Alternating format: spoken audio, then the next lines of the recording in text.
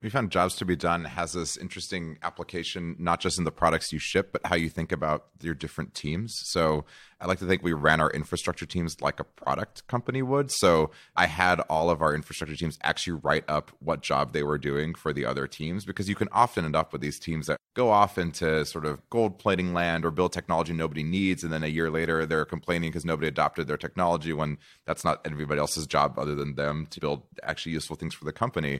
And at first, people kind of grumble. They're like, why are we writing these strategy documents and Jobs to be Done for a team that's focusing on machine learning tools? And then a year later, they're like, oh, cool. I know that my job, our job as a team, is to build the fastest way of deploying models for other Instagram teams. So let's throw out the other half of the projects that wouldn't solve that job, and let's do the stuff that actually matters.